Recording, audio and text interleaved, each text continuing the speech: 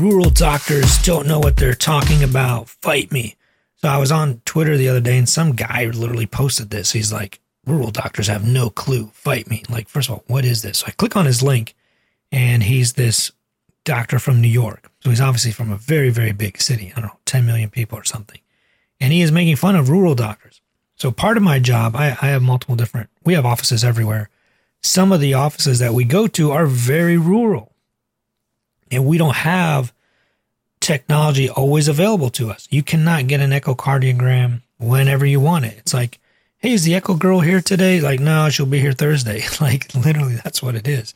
And you're trying to manage like cardiac disease. So it's not always that easy. And you got to learn to rely on physical exam. You got to learn to rely on vital signs, patient's response to medications. Like, I'll give you an example. If a patient has atrial fibrillation and they come into a rural hospital and you give them a little bit of cardizem and their blood pressure tanks, they probably have some CHF going on.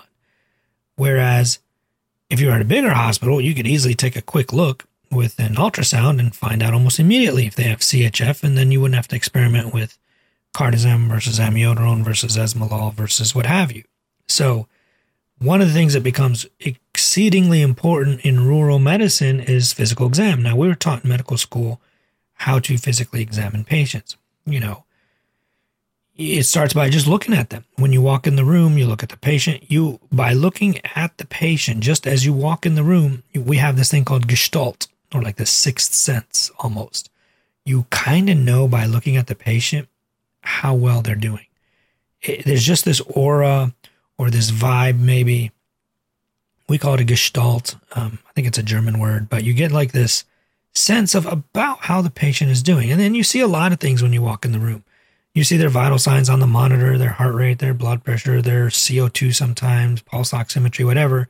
But even if you didn't have all of that, when you just walk in and look at the patient, you can tell if they're doing well or not just by looking at them.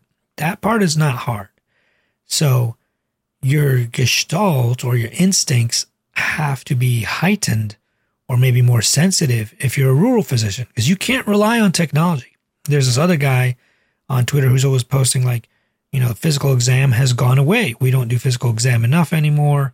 Doctors rely too much on technology. They get ultrasounds for everything. They get chest x-rays for everything. They get blood tests for everything. They don't rely on physical exam as much as they used to. And he's talking about how it's a travesty or how sad it is because we're not as savvy or as good as we used to be, which there is obviously truth to that. Now, there's also truth in the other direction. If you walk into a room and the echo person is doing an echo on the patient as you're sitting there, you can actually look at their heart on the inside, the outside. You don't need to listen to their heart with your stethoscope because everything you want to know is like right there in front of you on the computer screen. So it can go both ways. In some regards, technology makes things fantastic because it's like right there. And a lot of these new like echo machines are like a little phone app almost. You get this little probe that's wireless, connects to your phone. You get to look at the person's heart. You don't even need a stethoscope anymore. You could look inside someone's heart. You can do a bedside echo almost without even like, a big, huge computer or anything, which is really amazing, by the way. Those things are fantastic. But definitely I agree that a rural physician can be, let's say, way better than a big city physician. And in a lot of cases, sometimes a bigger city physician, because they see more and their tertiary centers and they see like the really crazy stuff, their memory of crazy stuff is more aware.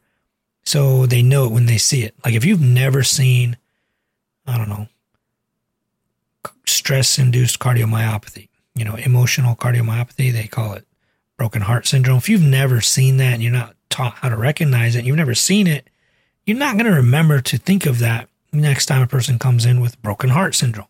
And I'm just using this as an example. It's not like something you can tell when somebody walks through the door. But in a rural facility, you may not have seen all the weird, rare stuff because it gets transferred out straight from the ER. So you're good at treating run-of-the-mill stuff, but the really weird stuff, you don't see that often. Whereas if you work at one of these big university centers and they send you all the weird stuff like Cleveland Clinic, then you notice it and recognize it right away because you've seen it 4 or 5 times, maybe 100 times, whereas other parts of the world have never seen it because it's so rare. But because you're at Cleveland Clinic and people send you the weird stuff, you are very aware of the weird stuff, and you're also very good at picking it up. So those are kind of my thoughts on this topic. I definitely don't think it's accurate to say that rural doctors are not that good. That's just insane. Some people like working out in the boonies. The patients love you. There's like farmers. It's super nice. There's Amish people a lot of times. It's really, really awesome being out, further away from the big, huge cities in a lot of ways. But there's also definitely a lot of times where you miss, like, I wish we could order this test, but I know they don't really have it here and there's no way to do it. We're going to have to transfer the patient, right? So anyways, there's pros and cons to both.